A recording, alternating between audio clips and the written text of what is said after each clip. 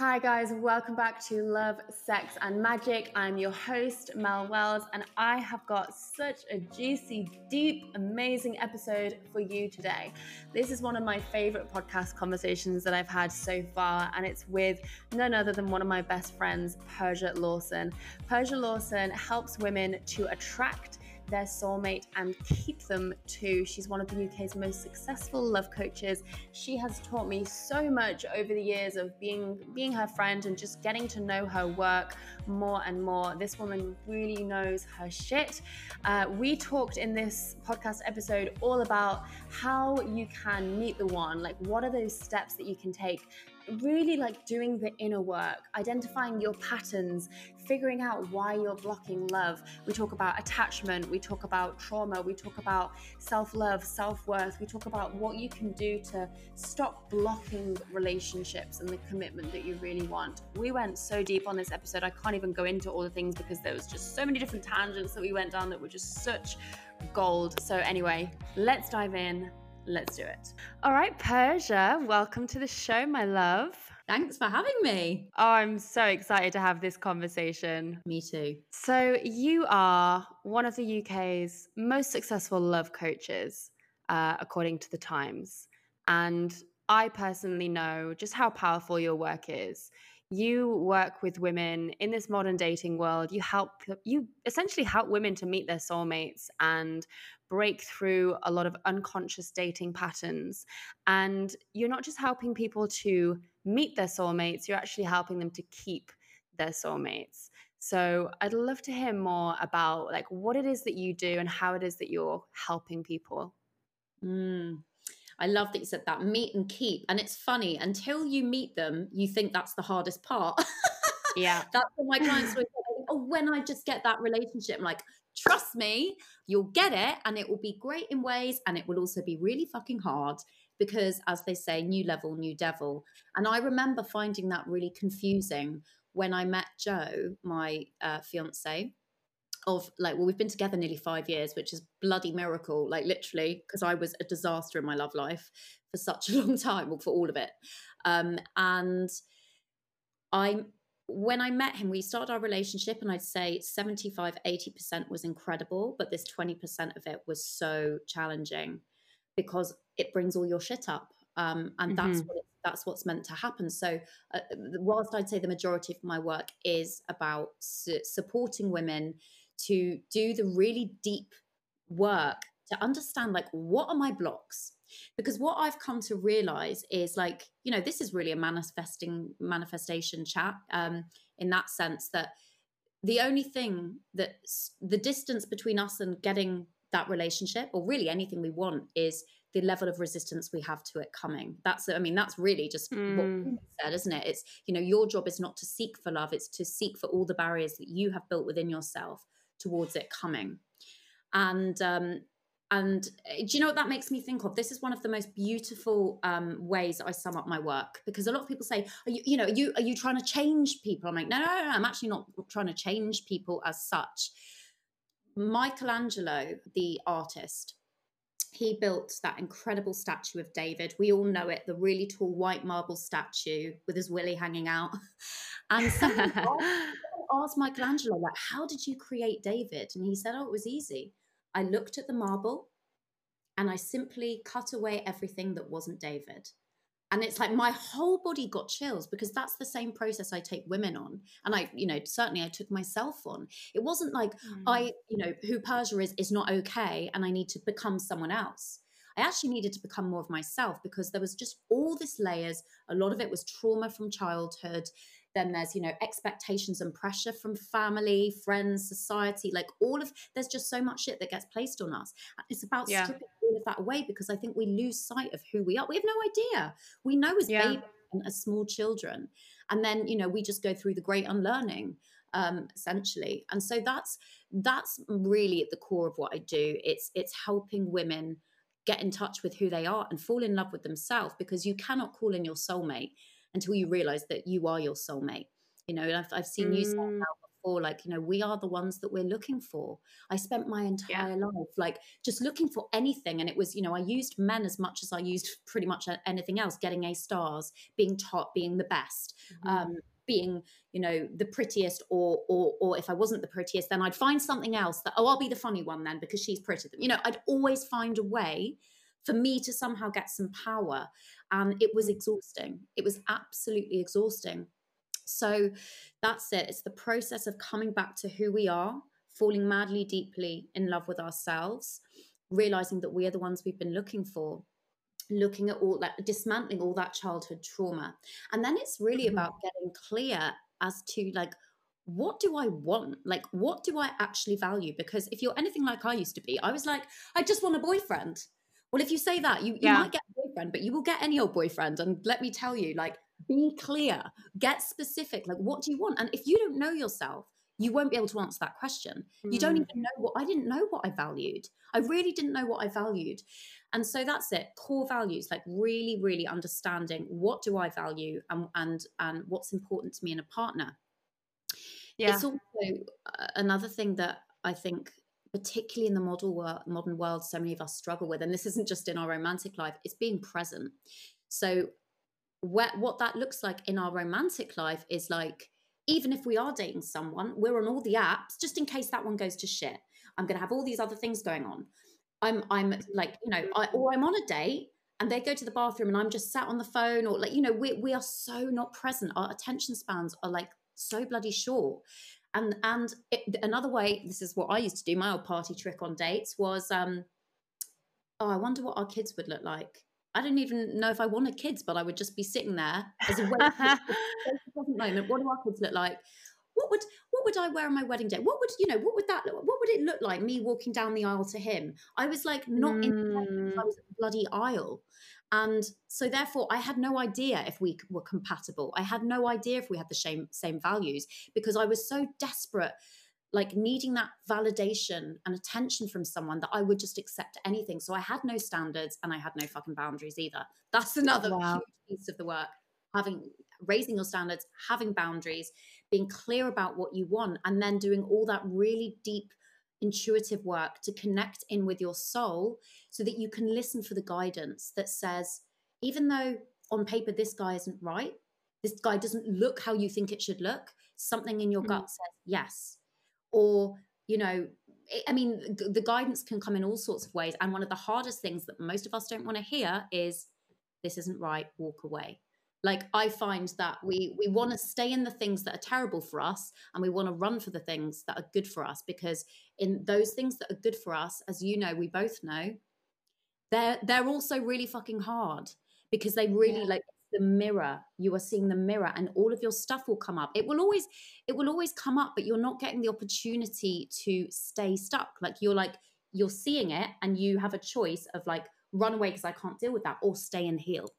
And that is so Mm. much what my work in my own relationship has been over the last 5 years, staying and healing when it gets fucking hard. Yes. Oh my God. So much in there that I want to dive into more with you. What I really love about you is there's no shortcuts in your work. It's do the deep inner work, do the healing work, do the work on yourself. You know, that's the real work. It's not like, you know, you see some dating coaches that it's like, text this and message that, and if you say this it'll play hard to get, you know, or make you seem unavailable.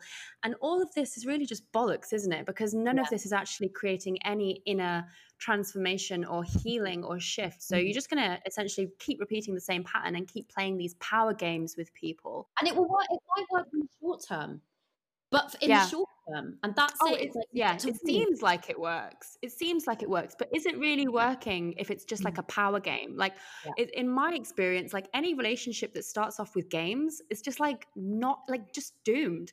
You Yeah. know, everyone that I hear that has met their soulmate, it starts off just feeling like, wow, I'm so myself with this person. I can be so myself. There's no games. It's just us, and it's just easy. Yeah. Um, But yeah, Yeah. like I remember thinking, like I was thinking when I was growing up, I was like, by the time I'm 25, by the time I'm 21, I want to be married, or at least have met my person. By the time I'm 25, I want to be a mum, like I want to have already started having kids. And I think like everyone that's our age has kind of got to like their like, 20s, 30s, and they're like, oh, times have changed. Like that's not really what we're seeing right now. And I think because of this pressure that we've had growing up to like meet the person, get married, have a house, start having kids straight away, what I've seen is like a lot of people have kind of settled for what represents security, but what isn't necessarily love, Mm-hmm. because they've wanted that kind of like, they just want to tick the boxes and they don't really mind who it is. They just want the boxes ticked. And as long as it's okay, it doesn't matter if we're not soulmates, we're just that, it's a good life.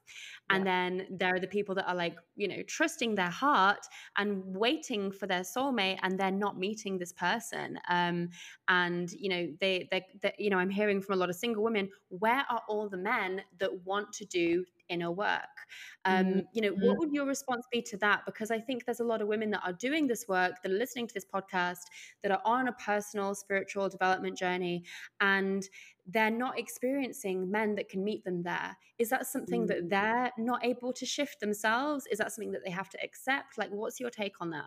This is such a good question. And this is something that's been coming up a lot. I've been getting asked this a lot, because the way that us women tend to work, this is a blanket statement, but I know anyone listening to this, you're into personal development, because why would you be listening to this otherwise?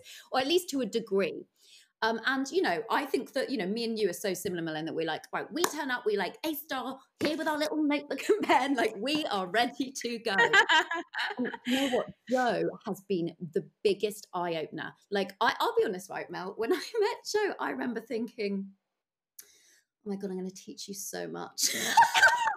Because I met him at Wilderness Festival where I was speaking. So I was like, and I just got just written the first draft of the Inner Fix, had the book deal for that. So was feeling quite smug about everything. And what I proceeded to learn is that Joe might not have had all the language and been in all the seminars and at the events and whatever. And yet he seemed to have naturally these things that I have to work so fucking hard at, like naturally really kind. Like, I don't know that I am. I've got more so now because I've practiced it. Like, that's not the first trait. I would describe myself as naturally kind, patient, forgiving. The guy, like, he literally just can't hold a grudge. Like, I am so much better than I was, but my God, can I hold a grudge? Like, I really can. And I think a lot of women can really relate to that.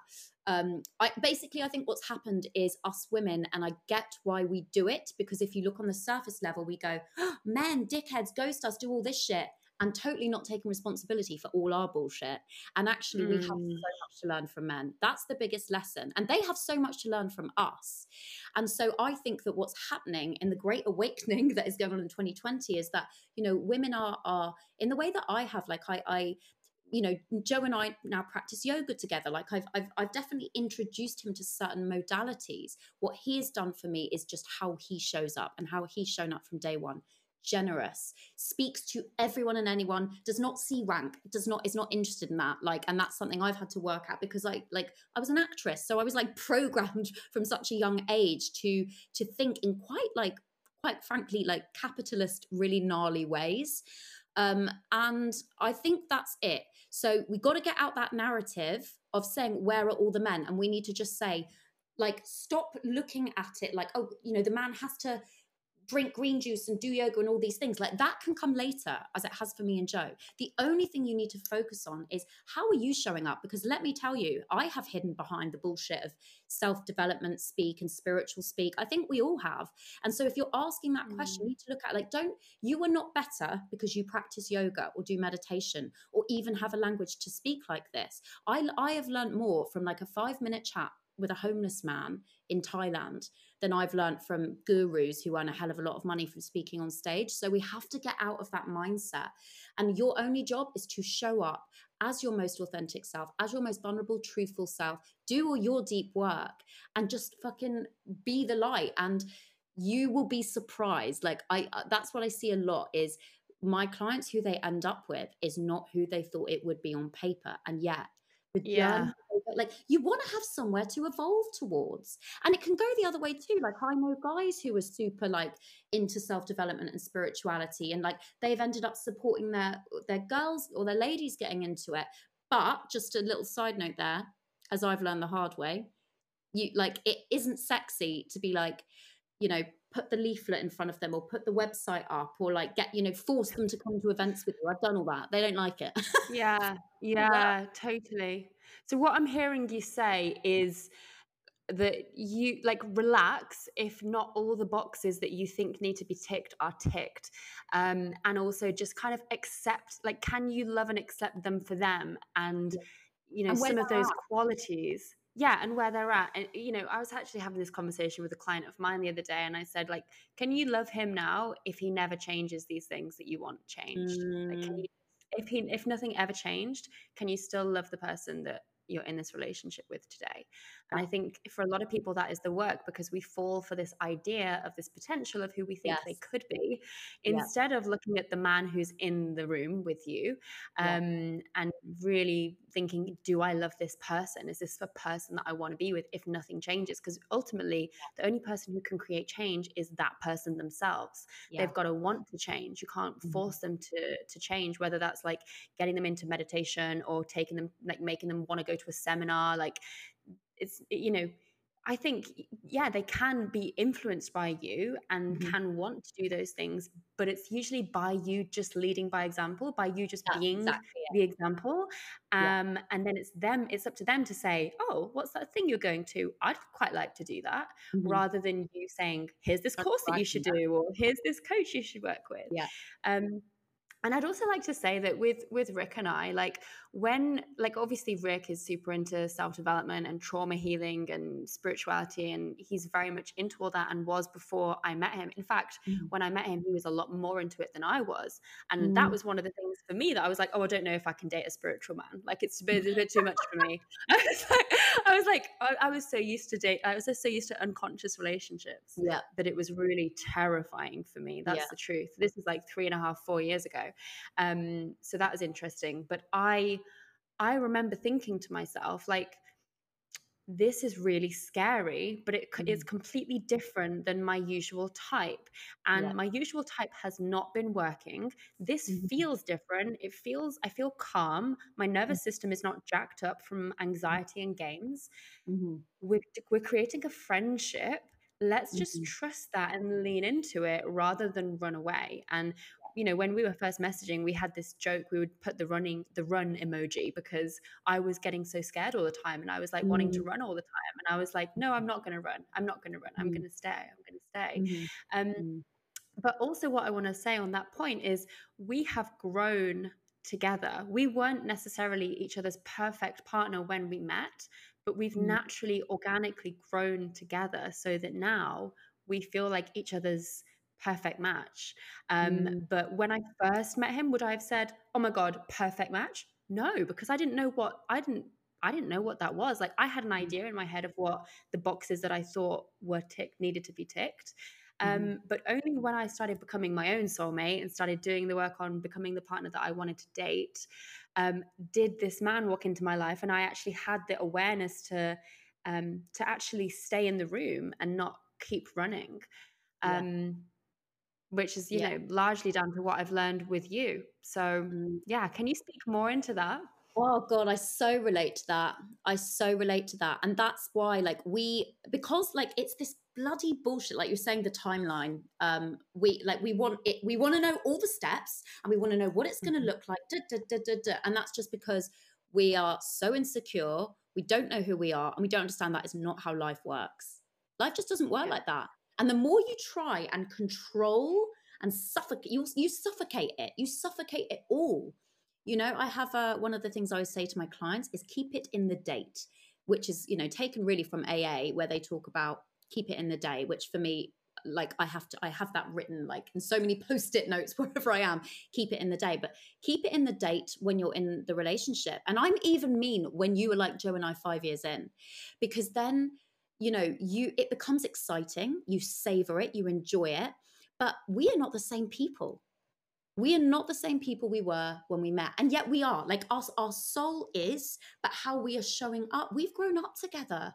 Like in a way, it's so endearing when I look back. Like I'm like, oh look, baby Persia and Joe running around that festival, like so like loved up.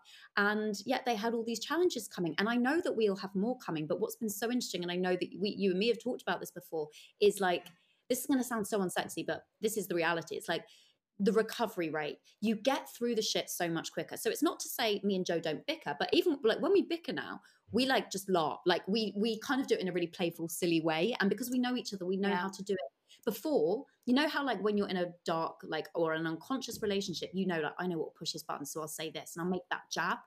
And like, don't get me wrong, whilst I have those moments of like wanting to do that, and I used to fall into the trap, now I'm so much better at being like, no, because I love this person, even when they're fucking me off. Like, no, I'm not going to do that, but I'm going to switch it around and make it funny and playful. And we know how to do that. We've got much better at that. When we do have a blow up, and we, you know, we have them every now and then. For some reason, every time we're about to come down to Cornwall, we came down here a couple of weeks ago, and it's like the day we're about to leave, for some reason, it's because we're about to be in a car for like 6 fucking hours from London. Something comes up, and where that would mean in the past, we've sat the entire drive to Cornwall not talking, because I'm like, you know, that's bullshit. And now it takes us half an hour. We get everything off our chest. We talk, and we're like adults. And yet sometimes it's like louder voices, but it's never nasty.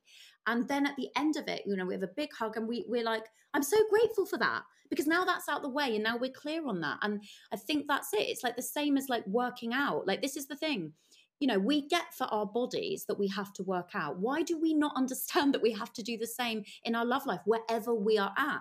If we are single and we want to be in a relationship, what are we doing to work those muscles? Because if you haven't been, they become flabby, and like, you know, you need to have like, you know, essential like muscular structure. I don't even know the wording is. And it's the same when you're in a relationship. Like, it is work. But it's, you know, I didn't really see it as work so much. I see it as challenging at times, but you get better, you get stronger, and then you really do. You feel like a team, and I know that you understand that as well. And we wouldn't be in that place if it wasn't for the shit we come through. And I think the reason, you know, I'm always really careful when I say this, because I never, and so I'm going to say this, and I'm going to look in the camera as I say this. Do not take what I'm about to say as a reason to stay in an abusive or a toxic relationship, because that's not what I'm saying. My parents went through a very, very dark drug addiction, and very, very rarely does even one person get out of that. Both of them did when I was about 16. And I've seen them completely transform their own individual lives, their life as a couple, our family life, their, you know, finances, everything. Our family was on the brink of bankruptcy. Like, they're an incredible team. But the key is that you can't work. A relationship is the sum of the two people in it. You can't work on the relationship together if you are not doing what you both need to do individually. That will probably look different for you and the man. It's not up to you how they choose to do it. You just have to sense, like, does this fit? Like, does it feel like there's something changing or not? And that takes time.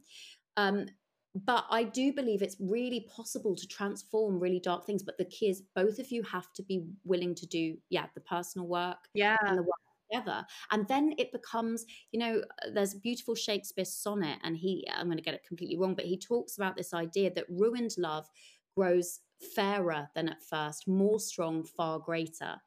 And I think that can be taken the wrong way, to think, oh yeah, I'm going to get back with my dickhead ex. No, it's talking about two people who have fucked up, or who have struggled, and who have like made the adult decision of, I want to be here, and I'm willing to do what it takes. And not with all the drama, like calm and taking responsibility. And that's what I'm really passionate about and excited to see. Because when you have conscious couples like that, and it's not this bullshit of it all being perfect, because it does not look perfect, and anyone who says it does is a fucking liar. But when you have that, I believe the whole society changes, because the children, if that couple has a kid, that kid will grow up in a different environment, the way that they operate, the way that they relate in the world. Because otherwise what happens, like, where, you know, divorce, addiction, family breakdown, suicide, like so many of these really fucked up things, they come from a place of, you know, toxic relationship stress is like one of the biggest factors in suicides and in addictions. It's a very big contributing factor, and I really don't see it being talked about enough. So I didn't expect to. No, that's great. I mean, I completely agree. Like changing the world is really possible through changing our relationships and how we relate to each other, because relationships are at the center of everything. We change that, we change absolutely everything. And Yeah. that's the thing. Like we're not taught relationship skills at school. We should be. That's the most Hmm. important thing in our lives. Why are we not taught this? One of the Exactly. many things that we need to unlearn and relearn Yeah. in our world today. So there's going to be a lot of single women listening to this podcast, and they're going to be like, I'm ready, Persia. Like, I want to meet the one. Tell me what I need to do. Like, I've been trying everything. What is your advice for them? Do you have like steps that they can take to start doing this work to kind of uncover some of these big blocks that they might have? Mm. Well, why? Yes, I do, Mel. I do. I have 5, in fact. So, Great. I mean, I could go on about this, but let's keep it really super simple. So the first thing is, going back to what I said earlier, you've got to be really clear on why the fuck it hasn't worked so far. So many people are so desperate to jump, and they keep making the same patterns. You I get all my clients do a detailed relationship inventory. And all you need to really do is like look back at every single relationship or romantic dynamic and analyze the fuck out of it. What went wrong? Why were you attracted to them in the first place? What did you do wrong? What did they do wrong? Just write some notes on each one, and you will spot some fucking patterns there. Those patterns Mhm. will always be linked to your childhood, predominantly stuff that's happened with your parents, because they are our biggest blueprint for a relationship. Some clients I see that they might have had a happy family, but they got really badly bullied at school, and so their self-worth goes down and they lose all their confidence, or they find that they have to operate in a really bullshit, inauthentic way. And that was actually me in a lot of ways. I mean, to be honest, show me a kid who hasn't been bullied in some way. And I know like Joe was bullied really badly. I've definitely been bullied, but compared to Mm. other things that had gone happen in my life, like the bullying wasn't the worst thing. um, but yeah, it's really getting clear on what are my blocks, and also what are my patterns. Like, what are my patterns in dating? Do I jump into bed with them straight away? Do I always cheat? That was my issue. Do I am I always like multiple dating to hedge my bets? Am I always going for a player? Like, getting really clear at, like, because this is another thing, is that people are so willing, women particularly, when I speak to them, are so willing to talk about how shit men are. And then I ask them a few very probing questions, and they're like, fuck. It's like, yeah, when you point at someone, 3 fingers pointing back at you. Like, stop playing the motherfucking victim and realize that you are an adult woman. If you're watching this, I'm sure you are. It's time to take responsibility. This is for anyone really over the age of 18 watching this. Like, listen, I cried boo-hoo till the cows came home. Didn't change a fucking thing. When you realize, like, your romantic life is a reflection of what's going on in you. Everything in your life Yeah. is. And that's sometimes really painful. And this is not, please understand, this is not me putting down anyone who's been through serious trauma. Like, I get it. Mhm. Like, I had a tricky childhood. I know people who've had a way Yeah. harder childhood than me. It's not saying that. It's saying, but now you're an adult. What do you want to do with it? Because you're the Yeah. you're the only one who can change it. So it's really, Yeah. radical responsibility is probably one of the biggest sort of pillars in my work, and that's really what Mm. the first step is about. Yeah, looking back, what wasn't Yeah. working, looking how I'm showing up. Yeah. So looking at the patterns, taking a bit of an inventory, like identifying what those patterns are. For me, when I did this, I remember seeing a pattern of like swinging from like, a really good, safe, solid, good guy, to then swinging to this like super unhealthy, toxic, bad Mm. boy type, and just kind of like swinging between the The two, pendulum, and I call it. not. Yeah, the pendulum. Like, do you see that a lot with the clients that you work with? Is that Oh quite a my God, common yeah, thing? 100%. Mm. In fact, there's a little section in the Inner Fix where I said basically what I would do is I would be attracted to the bad boy, because aren't we all? Because it's dangerous, it's exciting, and also subconsciously what's going on is, oh, he's emotionally unavailable, which means I'm not actually, even though I tell myself I really want a relationship, my subconscious goes, don't even know what that means. That sounds terrifying. This is great. I can just play out the same Exactly. old bullshit here, because better the Exactly. devil you know. Like, us humans are always Yeah. drawn to what is familiar. even if it's shit. And if you go out with someone emotionally unavailable, it means that you get to keep hiding too. Like Yeah. you're the one that gets to keep hiding and being actually emotionally unavailable. So that was one of the big things for me as well. Like, oh, I'm attracted to emotionally unavailable people. Why could this be? Why could this be? Oh, because I am emotionally unavailable because I'm hiding from my true self. That was huge for me. That completely relate, and that's something that women can't get their head around, because they're like, no. And I go, watch what I literally can say to some clients, watch what happens when a good guy comes along. You will want to run for the hills, or you want to sabotage it. And that's what I did. So I was with the bad boy, eventually win him, because I just, did all the manipulation tools that there was. And then eventually, he'd dick me about or do something, and then I'd be like, ah, and then I'd just look around, nice guy, and there was always some nice poor bugger that I would just like latch onto, and then he would be like, because I was such a powerful energy, for better or for worse, they would be kind of, then they were essentially playing out, I became the bad girl that needed rescuing. And my God, how many times I've been in that position, and I don't think this gets talked about a lot, the lost, vulnerable, messed up girl. And so that's how we justify treating the good guy like shit. Eventually I get bored with the poor good guy. Whereas there's a bad boy, so I'm going to go and sabotage it and like play the same thing out.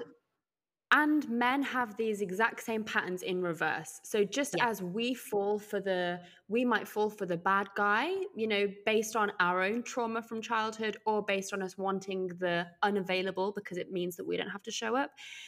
Guys have these same patterns as well, falling for the bad girl, for the traumatized girl, for the girl that needs rescuing so they can feel like the hero. This is not just a thing for us. They've got the exact same thing going on based on their relationship with their mother, their wounds from the feminine, and all of their shit as well. So, it's really all playing out unconsciously for everyone. 100%. And that's why I always say, like, I am so glad that I didn't meet Joe a second before I met him. Like, because we were at the same festival the year before. Both of us were not in a good place, like really. I was only like 3 months out of a relationship. And so maybe 4 months out of a relationship, and I just wasn't ready. And I guarantee me and Joe probably bloody walked past each other or stood next to each other. But it's like the spirits was like, no, you're not ready yet. And this is really hard, because when I see clients who are like, oh, when's it going to happen? When's it going to happen? I'm like, as until you get to the place in yourself where you stop asking that question and you just say, do you know what? I desire it, but I know it will come when it comes, when it's meant to come. And in the meantime, I've got a pretty fucking epic relationship with myself. I've got a pretty fucking epic life. I've got incredible friendships with my girls. Like I've got and when you're living from that space, you're magnetic as fuck. Like who is, and you that will is like true. Tries to shit. Like honestly, that is true. Do you know that is not talked about enough, because when I met Rick, I had just moved to Bali. Like I was feeling so good. I was working on myself. I was working on my love life. Like I was doing my own thing, like creating my own world. Like I was the happiest and the freest that I'd ever felt. So I think there's not enough to be said around that.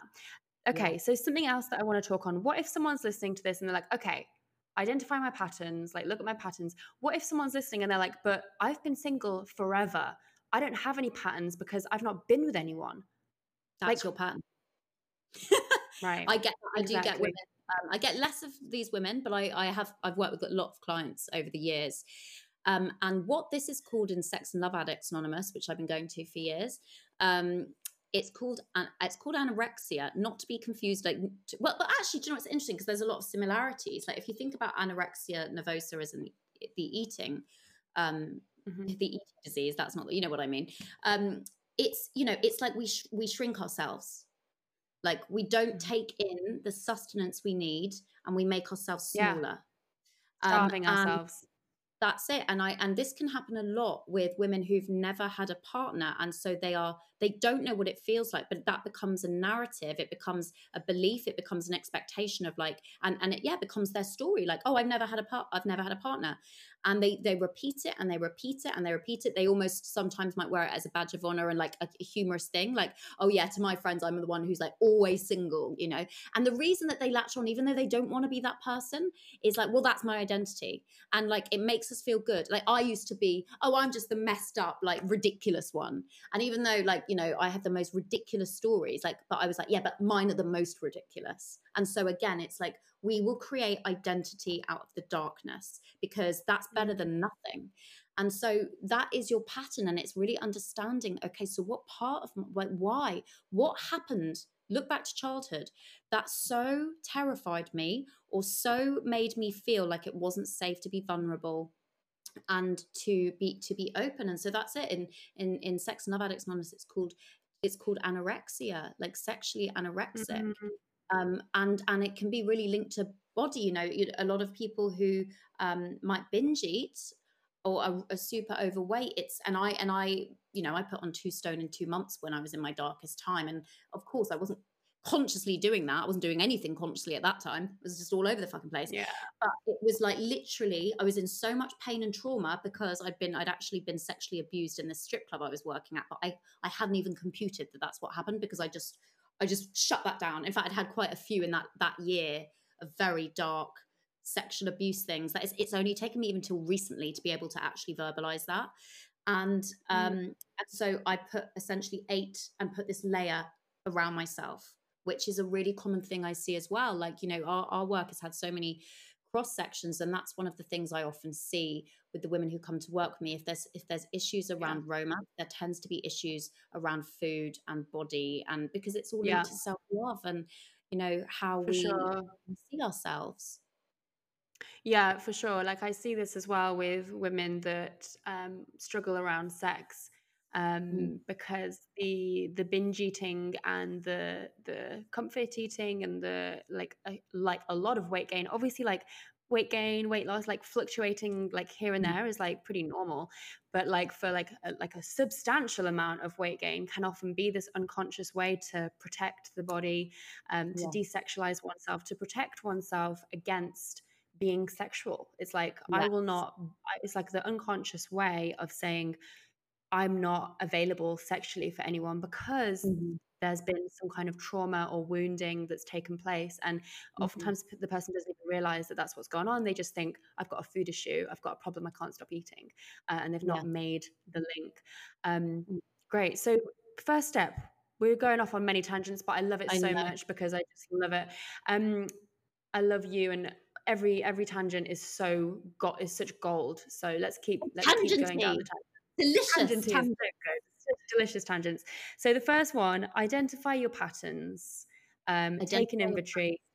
In that part, are they like going, right, identify the pattern and kind of understand where it comes from, or have at least an idea of where it comes from? Making the links. This is what we do in the first module of my program, Get Your Soulmate, like really detailed. It is because to check, like awareness is not enough. You have to understand where it came from, because if you don't understand that, it becomes very hard to change it.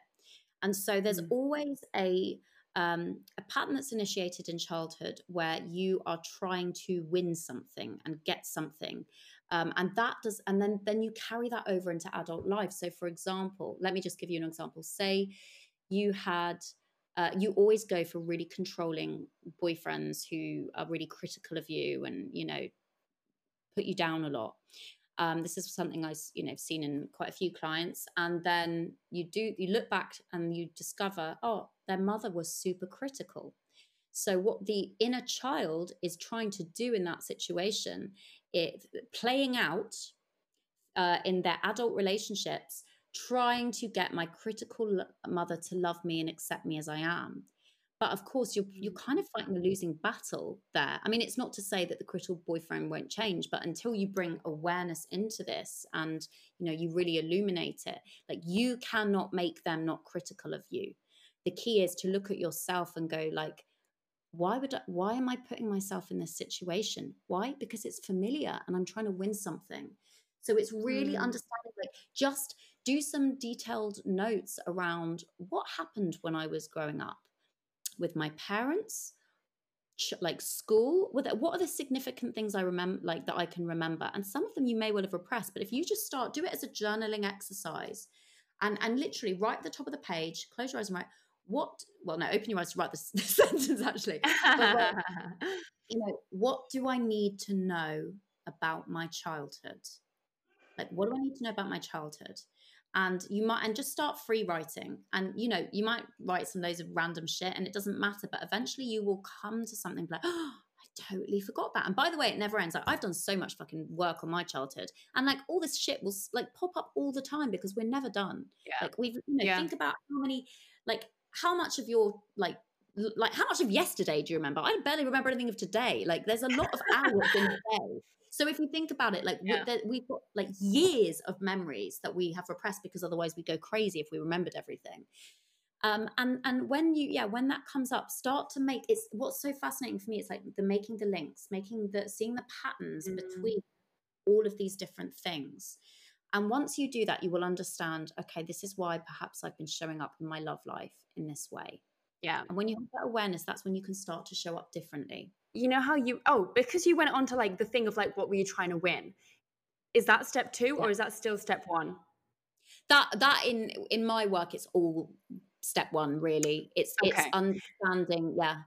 Yeah. I mean, you could call it that step 2. Don't worry about step that. 1.5. Yeah. So One of the things that I have found really helpful in this as well, because like a lot of my patterns came from my dad. And, obviously the work is never done. Like, as you said, like I just did a breathwork session the other day, and this really huge breakthrough that I had, and this memory of being like 11 years old and just this thing happening, and I won't go into it now, but it helped me heal so much with my dad and in my relationship. It's just been like this huge weight that's lifted. Maybe I'll talk about it another time, but what I'm saying by that is like, you just keep peeling back the layers over. You're never done with this, right? Yeah. So one of the things that's really helped me in that, seeing what I was trying to win on that note, and realizing like, and almost like you've got to forgive your parent for not being able to love you in the way that you wanted that love. Because if you're constantly trying to reenact and recreate this parent-child dynamic in your relationship, you're just going to keep going around in circles until you realize and forgive your dad or your mum for being the flawed human that they were and not being able to show up for you 100% in that time. That for me has been completely world changing, because we expect our parents to be these perfect examples of love, and when they don't meet every single need of ours, we then project that onto our partners. So for me, like having that realization of like, my dad was doing the best that he could. He had his own flaws, and so did my mum. It wasn't perfect. These are the things that they were going through. They didn't have the tools, and really like forgiving him for that, and not now holding Rick to those exact same standards. Yes, that is. In fact, that is one of the steps, my love. Like, oh, I'm sorry, I skipped ahead. No. You're completely right, and like that has been the biggest thing. What's interesting is I really believed I'd forgiven my parents, so like long before I even started doing this work. But what's interesting is the way that I was living my life, I hadn't let it go, but I was putting all of that anger towards myself, and I didn't realize it was all unconscious. But I hadn't truly forgiven them, because how can you truly forgive and truly let go until you're aware of what the fuck is going on in the first place? And that's why step 1 is such a meaty motherfucking step. There's so much to it, and you know what? I really believe, and I always have to say this, is like it, because I think obviously my parents' story is such a significant part of mine. I never want it to come across that I'm like, the joke about therapy that it's like, it's all the parents' fault. But listen, look, let's be honest, parents have a huge influence over it. But the minute, again, I want to stress, when you become an adult, it ain't their problem anymore. Whatever they've done, it's up to you how you choose to deal with it. And the fact is, I don't think, like, even, me and you, Mel, we've done so much work on ourselves. Guaranteed, if, when, whatever, we become mothers, we're going to fuck up. Like, it might not be so massive, but who can say? Like, I think until you have had a child, how can you possibly know? Like, and I've got clients who had idyllic family life. And there's still going to be stuff there because we're human. Oh, like, you know, totally, babe. Like, I remember when I first started doing this work, I was like, I had a fucking great childhood. I don't know what you're talking about. There wasn't anything. Like, my dad loved me so much, my mum loved me so much, and like, you can still think that your parents were like these perfect, amazing parents, but like, there will still be stuff to look at, you know, yeah, stuff around, you know, what your identity was as a kid growing up, stuff around, like, you know, just memories that you have, like, you know, like you said, there's really, I really think this is part of the human experience, is to recognize these, you know, blocks that are, you know, stopping us from having the life that we want, unlearning them so that we can remember the truth. And I think if we didn't have these imprints, these, you know, traumas, whether it's trauma with a small t or trauma with a big T, if we didn't have them, it's almost like there's no challenge to overcome in life to help us become more of our authentic self.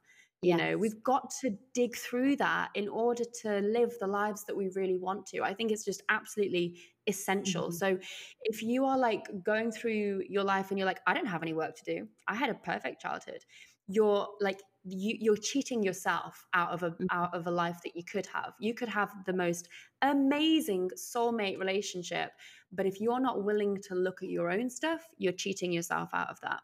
Yeah. And you just live life in like 3D, and there's more Ds to be lived. Like, there's so much more than what we see. Mm. And I really I Mm. feel like 2020 has definitely been the year for us to really see that that is true. Do you want to just be sort of satisfied and tick the boxes, or do you want to live a life that is like really fucking juicy and challenging and hard at times, but exciting and inspiring and all of the stuff? Because that is what your opportunity is. We get to do this thing once, as far as we know, in the form that we are in.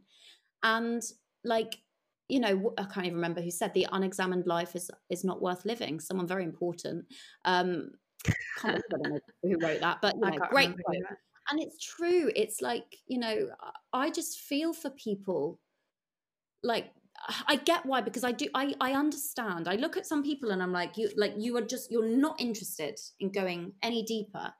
And I do understand it, because the reality is, and anyone watching this will probably know, waking up is really fucking painful. And a lot of people in 2020 are waking up, and whatever that's been, if like, you know, my gateway in was through my relationships, because they were such a fucking mess. I mean there was so much other stuff to heal, but that was my portal in. That was my biggest transformation.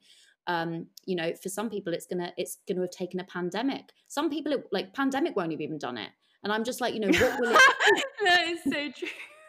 like, what will it literally, you need a saucepan to actually What over will your it fucking head? take for you What will to it take? wake up? Some people, you know what it makes me think of though? It's that Yogi Bhajan quote, and he said, 1/3 of the world will wake up, 1/3 will die, and 1/3 will go mad. I get shivers whenever I say that, because, like, Oh my my God, God. we're seeing that now, aren't we? We're really seeing that now.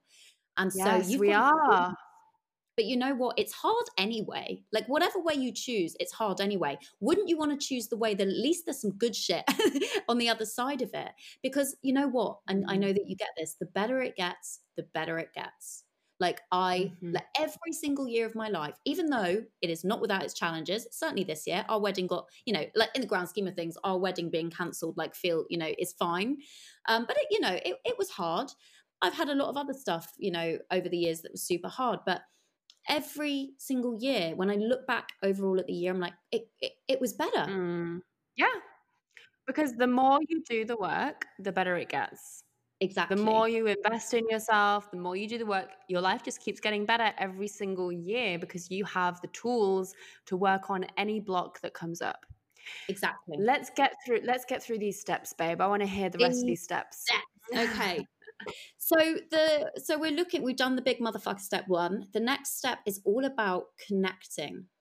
And that is, you know, whatever that means to you. For me, I come from 12-step philosophy. I go to Al-Anon, which is Friends and Families for Addicts and Alcoholics. That was my sort of, yeah, I'd done church and stuff when I was younger, but this way that spirituality was presented to me was, and it's how we speak about it in the Inner Fix, was the most effective for me and the most beautiful and profound, because it's all about a God of your understanding. You don't even have to use the word God. Higher power. They talk a lot about higher power.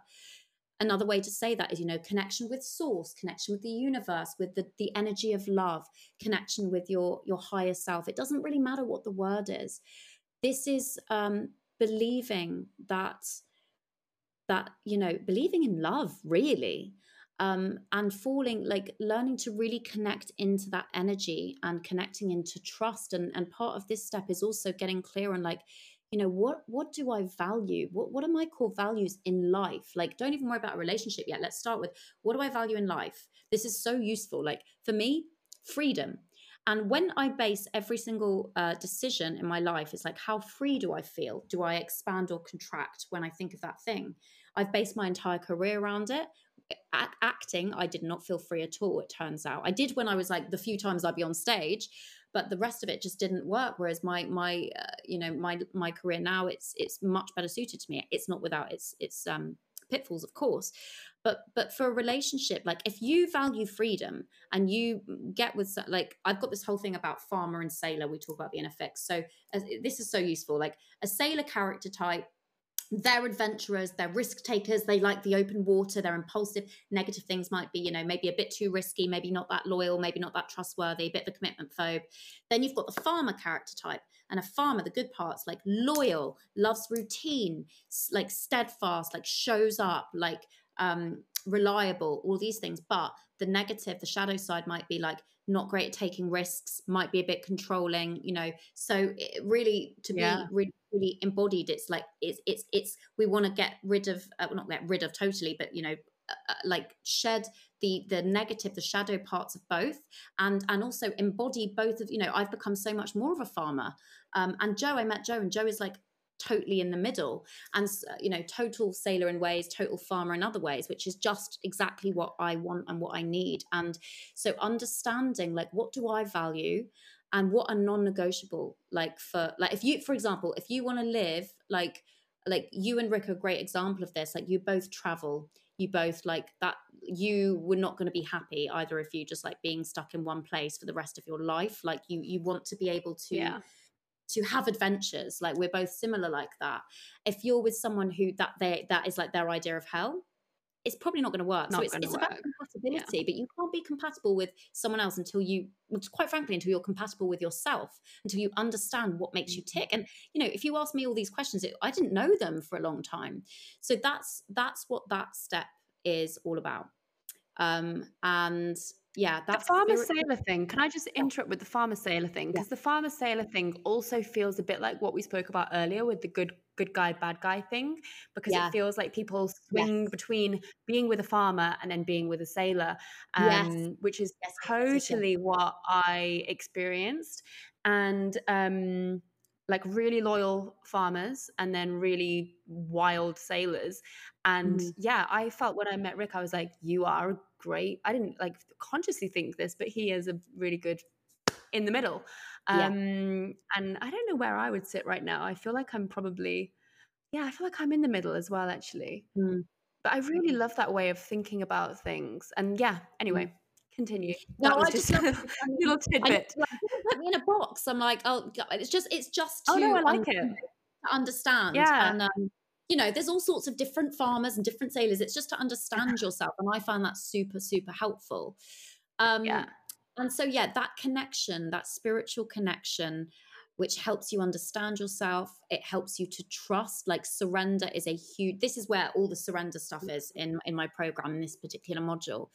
I call it Surrender to the Festival, because when I met Joe, it was obviously at a festival, and we met, and then he texted me the next day to meet up, but he didn't reply to my text, all of this stuff, like, and I just had to like let it go. Stop trying to look for him at this festival in the same way. Stop trying to look for your soulmate on a bloody app, or like, it's not to say apps are bad, but if you're like in that energy of obsession, got to find it.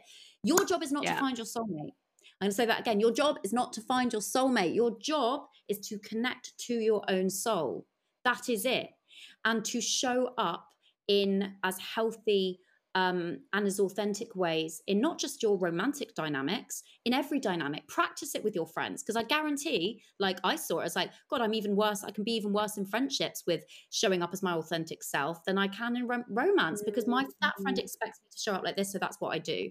And also boundaries, like all of that stuff. Your job's to show up as healthy ways as you can. It's not to find that person. If you try and find the person, you will fuck it up. Trust me. I wrote the book on that, literally.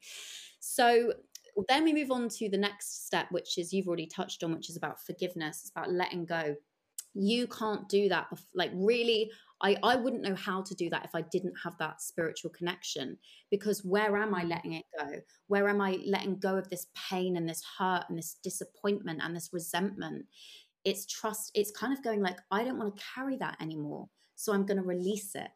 And when it comes to, part of my work, I get clients to write, letters to exes. And also what always comes up is letters to parents, or letters to, a friend that really broke their heart, or letters to their bullies, because they don't realize that they're carrying all that shit from their bullying into their romantic dynamics. Like all of it, we carry all of it. And so you kind of want to, you want they, as they say, I think in Buddhism, it's like you want to have an empty bowl, And so it's being open. That's really what that is about, clearing space and being open. The next step is this is where it's like, I almost feel like the first steps are about like looking back and clearing all that and then getting you present and with a clean slate. And then the next step is about, okay, so where do we rebuild you now? Like, what do we do with that? And it's about self-worth, self-respect, like really loving and owning who you are, getting to know who you are, and being unapologetic for that.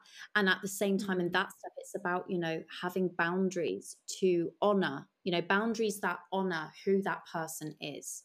So, like for me, at first I didn't know who the hell I was. So how could I possibly have boundaries? Like what my boundaries might be completely different to what your boundaries are. Like everyone's entitled to have what works for them and what's important to them. And then it's up to the other person to go, that's going to work for me or not. But, otherwise we just go through our life like just being either trampled on or trampling on other people, usually a combination of them both. So that's what that step's about. The next step's the next step's the funnest step. I think there's actually 6. Well, like in my program, there's 7. I don't know. I've got all jumbled up today because I read something before this that was like, 5, and I've just written things in slightly different order. But I'm putting that this can bugger off. She can post it. I can't even read the writing off anyway. The next step is all about getting super clear on like, what do you want? Like, what is your dream partnership? Like, and what I get clients to do is like picture like your ideal lifestyle, and also, your ideal day. Like, how does it feel? Don't worry about what the person looks like, but like, how do you spend your time? And it's so interesting because I take them through a really guided meditation with this. And so often they're like, oh, it was actually quite unexpected. Like what I thought I would want to do, or I should do, that's usually a big thing, is not actually what my soul wanted at all. And so you get so clearer, like, what are those qualities that are like non-negotiable for me in another person? And, the fundamental tenet of my work is we need to stop looking outside of ourselves for the partner we want to get. We need to start looking inside of ourselves for the partner we want to be. So once you've written that list of like, oh, I want him to be like this, and this, and then you look at that list, you go, start the non-negotiables, forget about finding a guy like that and become those things yourself. And trust me, you'll have your work bloody cut out for you. And then I get them to also, how do you want your relationship to feel? Write all that down, do all the exercises around that.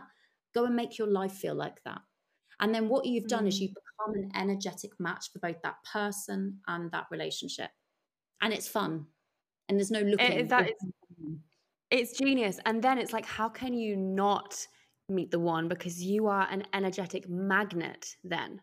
But yeah, like this is the real work, this is gonna get you what you want and make it last, rather than just going round and round in circles, wondering what the hell is wrong, wondering why you can't get the right guy, keep the right guy, meet someone that wants to commit to you.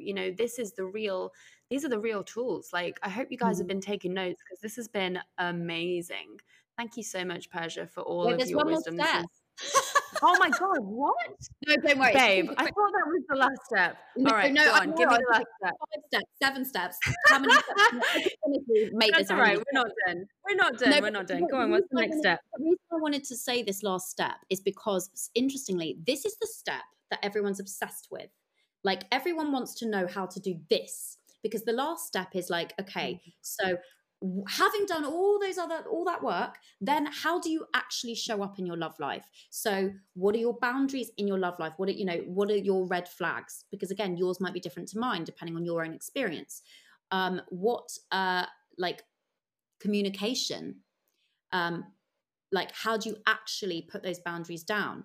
And also like, how do you know if this person is the one? All of those things, like how do you know? What are the ways to know? And everyone wants to know this because no one wants to do the hard work. And this is what you said earlier about like everyone just want to know the quick fix. So they come to me and they go, oh, can you just tell me what text to write to him? I'm like, no, because you are not yet the person who knows what to write. Like that's your work. You need to become the person who knows what to write in that moment. And I've had clients like show up and just like, oh, Persia, can you tell me what to say to him?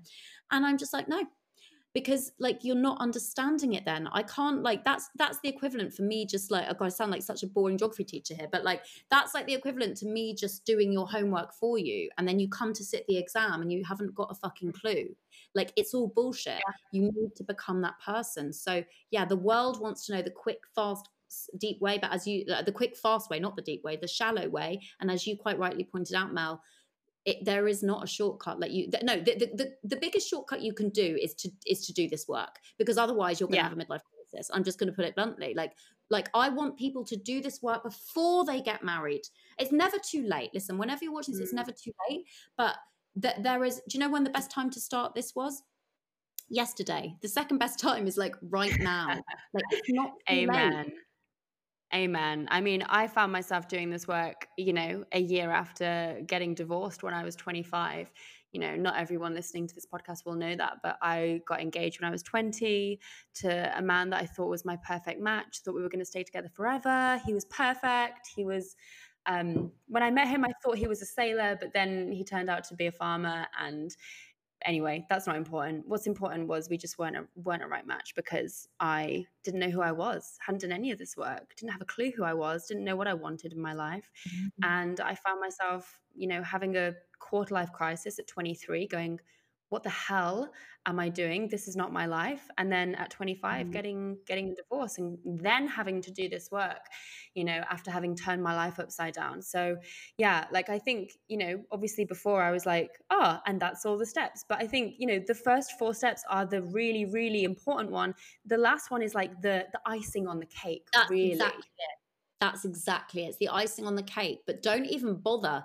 Don't even waste my time coming to me and asking me how to fucking write a text to this twat that you're dating. Like it's just like you're just, it won't serve you. It just won't serve you. It really won't. Right. No one wants to eat a cake that's just icing and no cake. You want the real cake. No, I might. I actually would like that cake. I fucking love icing, but I'd probably be really like we'd be really sick from it, and that's the point. Yeah, totally. Like, a whole load of icing, you'd probably feel really sick. And that's exactly how you feel when you're in like a toxic bullshit dynamic with someone. And you know what? It's not their fault, because you're choosing to be there. And that was one of the hardest lessons I ever learned. It's like, stop blaming him for ghosting you and start asking yourself, why do you keep going back when he turns up like months later? Because you don't love yourself, and you certainly don't respect yourself. And that's where the deep work is. Yeah, 100%. And one of the things that Rick and I, when we always talk about relationships and patterns and things like this, we say like, we're gonna, if you don't do the healing work yourself, you're just gonna meet other people that that show you the exact same patterns, just with different faces. So it's no use thinking, oh, this one's a dickhead, but I'm sure the next one will be great. Because if there is something in you that is attracting these toxic patterns, then it takes 2 people to create a toxic relationship, not just one guy. There's a huge amount of responsibility for you to take. And once you meet someone that you are willing to be healing partners for, I think it's really important that I feel like we need to do another podcast episode for this, because there's another conversation that I'd love to have with you about like identifying who's a healthy mate and who's who's not a healthy mate. I feel like that's a whole other thing that we could dive into for another hour. But then the work doesn't stop. Then you do the healing work together in relationship and help each other grow and heal in your partnership. So you want someone that's not re-traumatizing, but someone that is actually able to love you, able to help both of you heal together in this beautiful teammate partnership. 100%. And what I always say is, we attract the people who offer us the maximum opportunity for growth and healing. And so that looks different at different times. So for example, if you're like, but I keep attracting ghosters. Okay, so you keep attracting people who are abandoning you. So the lesson right now, don't even worry about this guy ever being your husband, because he ain't going to be, let's be honest. Your lesson here is stop fucking abandoning yourself. Stop it. That's the lesson here. You're not ready to even get to meet that person yet where you could have a grown-up relationship, because all of this stuff, like there's a series, it's a process. And like, even as you know, you've been on it, and I will continue to. Me and Joe, like 5 years, it's super hard at the beginning in a lot of ways, got better and better, got easier. But we've got different things coming up now, like buying houses and all this, like not as, like really exciting and really, there's all that, like for us, that's like really terrifying. I will Joe will bungee jump. I will do all these crazy things, but it comes to something that actually for someone else is like the ticking of the box thing. And me and Joe are like, commitment. Totally. No feeling.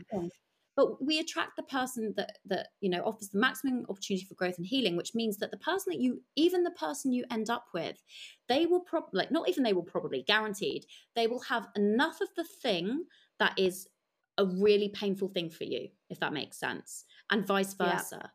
But it's not so much that it can't work. Does that make sense? It's enough that you will have to heal that at a deeper level. And you can get over it if you're both willing to do it. But it's not so much that it's like, well, this is just the same old pattern again and again. And the difference is, like, are they willing to show up? Are they willing to have, like, don't worry about all the big words.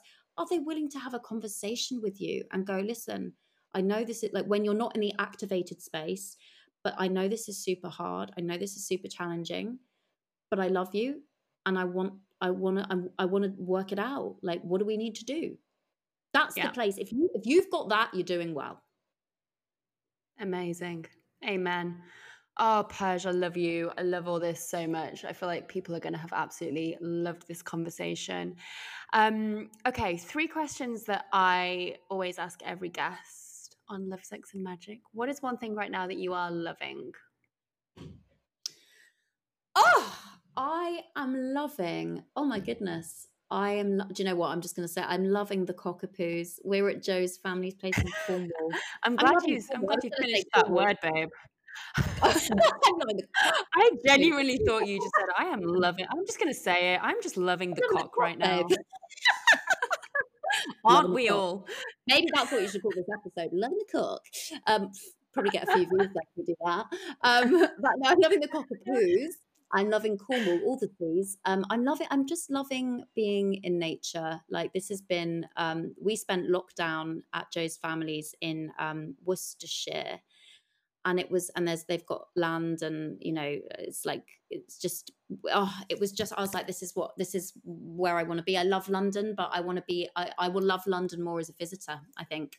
So I'm loving being with my man in nature. He's outside, like, making a fire right now with the doggies and like roasting marshmallows. Oh. Like, I'm in heaven. I can't, like, why would I ever want to go to a nightclub? Like, no, thank you. The only problem I'll do is like festivals. Yeah, so that's what I'm loving. Sorry, that was a very long answer. No, love that. Love that you found your own version of heaven. Love it. Something that turns you on. Oh. Could be like a trait or a quality in someone, or a smell or a taste. Oh, do you know what? The times where, I mean, smell, like smell, absolutely. But the thing that came to my head first is like, I always have like, I call it fresh burst of love. I'm like, oh, I just had a burst of love. And I can have it with I can have it with anyone, but like, I get it with Joe when we're in a group, often if we meet new people, and I just watch him go and make effort with the person who's like shy or quiet. And I mean, he can just talk to anyone. He has no, like, it just doesn't filter like ranking or any of that shit. He's just like so available to everyone, and it's so beautiful. And I just look over at him, and I'm so proud that guy is with me, and I'm with him. Like I just feel so.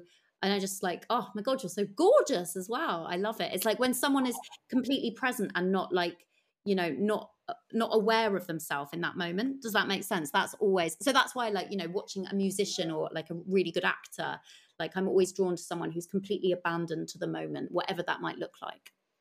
I love that. And I also like really appreciate that about Joe. He's totally like that. Just doesn't give a crap about. I'll never forget the time we were in Bali at the W Hotel, and we were having like shisha or something, and Joe just like in the W Hotel just took all his clothes, not completely naked, but he's like, I'm hot.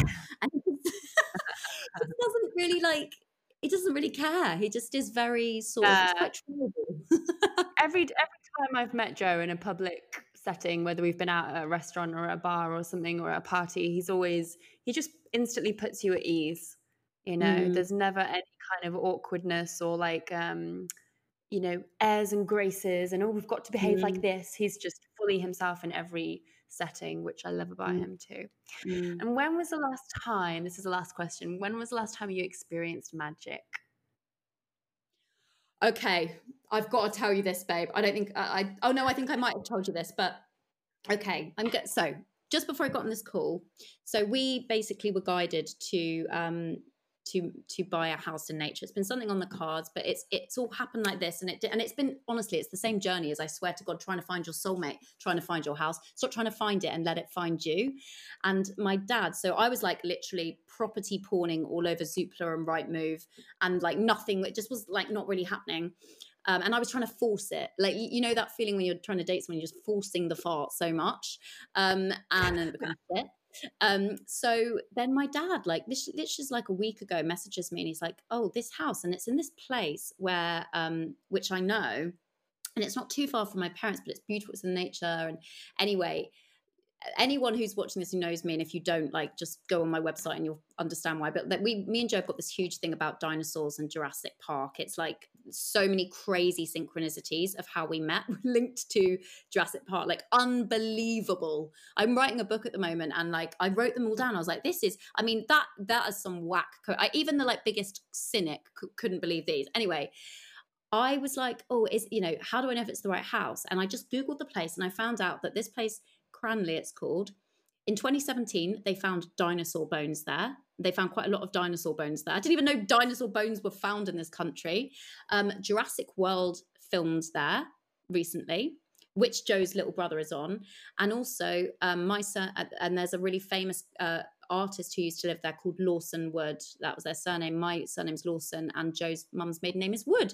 So today it's like realizing that I've got these three pieces of like magical synchronicity, which are carried on from me and Joe, meeting. And it's like, God, it really is possible. Like all of that magic, if you choose to believe it. I swear that's like a line from Peter Pan or Hook or something like that. But I really do believe that the universe, higher power, whatever you want to call it, it will give you what you expect. And what I expect is a lot of dinosaurs and a lot of like crazy fun synchronicities and magic, because that just makes me smile. And I get so much of it. And that's the place that I want to live my life from, because it's so much more fucking fun. Oh, I love that so much. I completely agree. I feel the exact same, just with a different vision, different set of synchronicities, but I completely am on that page. Babe, this has just been amazing. So good. Thank you so much for your time. We're going to head over to the Goddess Collective soon, because we've got some of the members in there that are asking for some more questions with you around boundaries, setting boundaries in relationships, stalking dates or exes on Instagram, getting attached to people. We're going to dive in a little deeper with our members in there. But for now, where can everyone come and find you, hang out with you, work with you? Where can they come and chat and get some more Persia style love? So persialawson.com is my website with all the info. I'm very active on Instagram, which is just at persialawson. And I've got a great free Facebook group called Persia's Love Hub. So, and I do, you know, free trainings and all sorts of stuff in there. And we've got some really exciting stuff coming up. So, you know, come and connect with me on Instagram and just say hi, because I'd love to get to know you. That's almost, I'd say, probably the best place. Love that. Well, thank you so much, Angel. Can't wait for everyone to listen to this episode. Hope you loved this episode, guys. It was brought to you by Yoni Pleasure Palace, the place to go to for all of your sensual and self-pleasure needs. So if you want to add a touch more luxury and divine feminine essence to your self-pleasure practice, I highly recommend you head over to yonipleasurepalace.com. Use my name, Melissa, for your discount of 25% off your entire order. Today I want to show you this cervix serpent, which is extremely powerful for cervical de-armoring and healing inside of your cervix. So extremely powerful toys you can get for yourself at yonipleasurepalace.com. Enjoy, let me know what you think, and I'll see you in the next episode.